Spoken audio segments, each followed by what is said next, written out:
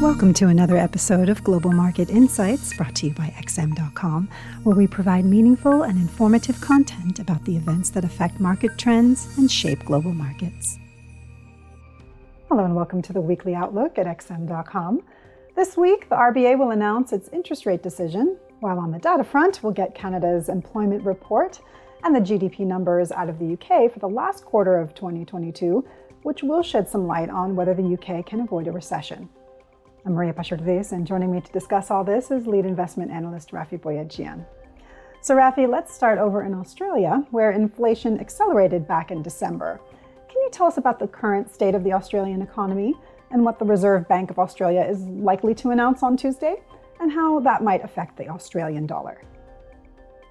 Well, Maria, we are getting some signs that the Australian economy is slowing. We're seeing slowdown in the housing sector, and the recent PMIs have been rather weak as well. But the labor market does remain quite tight. But more importantly, we did see inflation actually spike towards the end of 2022.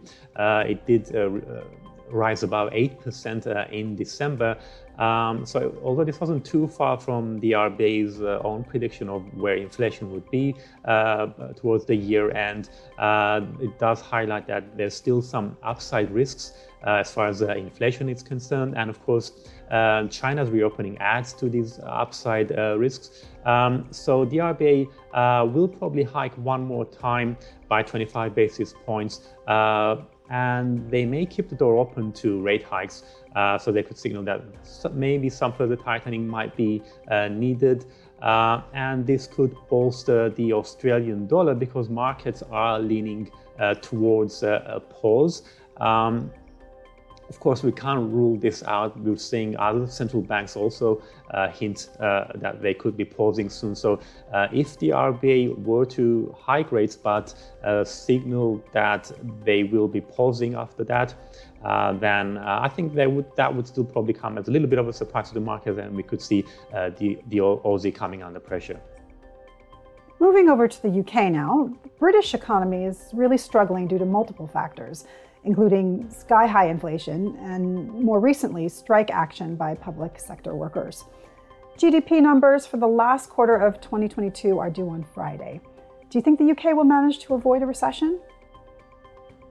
Well, the cost of living crisis, as you said, seems to have been more accentuated in the UK than in some other countries. Inflation has been higher, and the gas and electricity bills are taking longer to come down now, despite the big drop in energy prices. But like in the euro area, some of the gloom has been overdone, and GDP is in fact expected to have been flat in the fourth quarter. So this would mean that the UK would avoid a technical recession, but it does not necessarily lift the uncertainty and not necessarily boost sterling, because there's a strong chance that the economy will contract in the first quarter of 2023.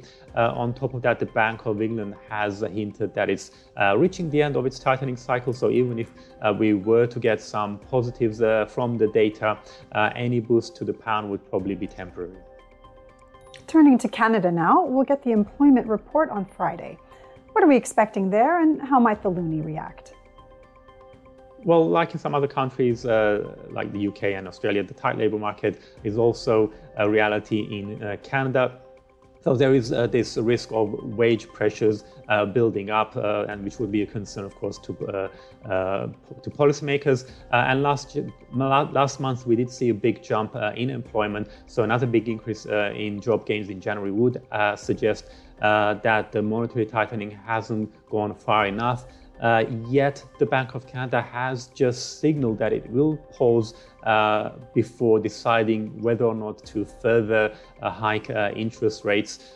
So unless we see some very big surprises in the data, whether to the upside or the downside, it's unlikely that the loonie will react much to the jobs numbers and will be driven more by the broader risk sentiment in the markets. Right. And finally, over in the US, it will be a fairly quiet week in terms of data releases, with the main one being the University of Michigan's preliminary consumer sentiment survey. And on Tuesday, Fed Chair Powell will speak at the Economic Club of Washington. What will traders be watching for there?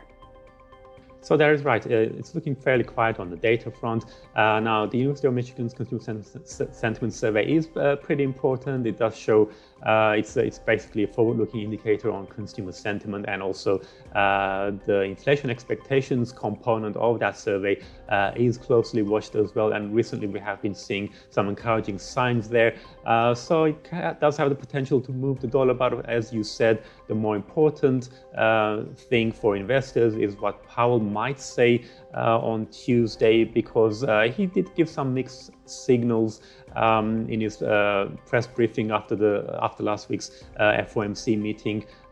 So, if he does come across as a bit more hawkish this time, then that could really lift the US dollar, because he did actually sound somewhat less hawkish, kind of even maybe a bit dovish. So definitely it's going to be important what he says as far as, just how many additional rate increases the Fed is planning for this year. Rafi, thanks so much. And thanks for joining us at XM.com for this weekly outlook.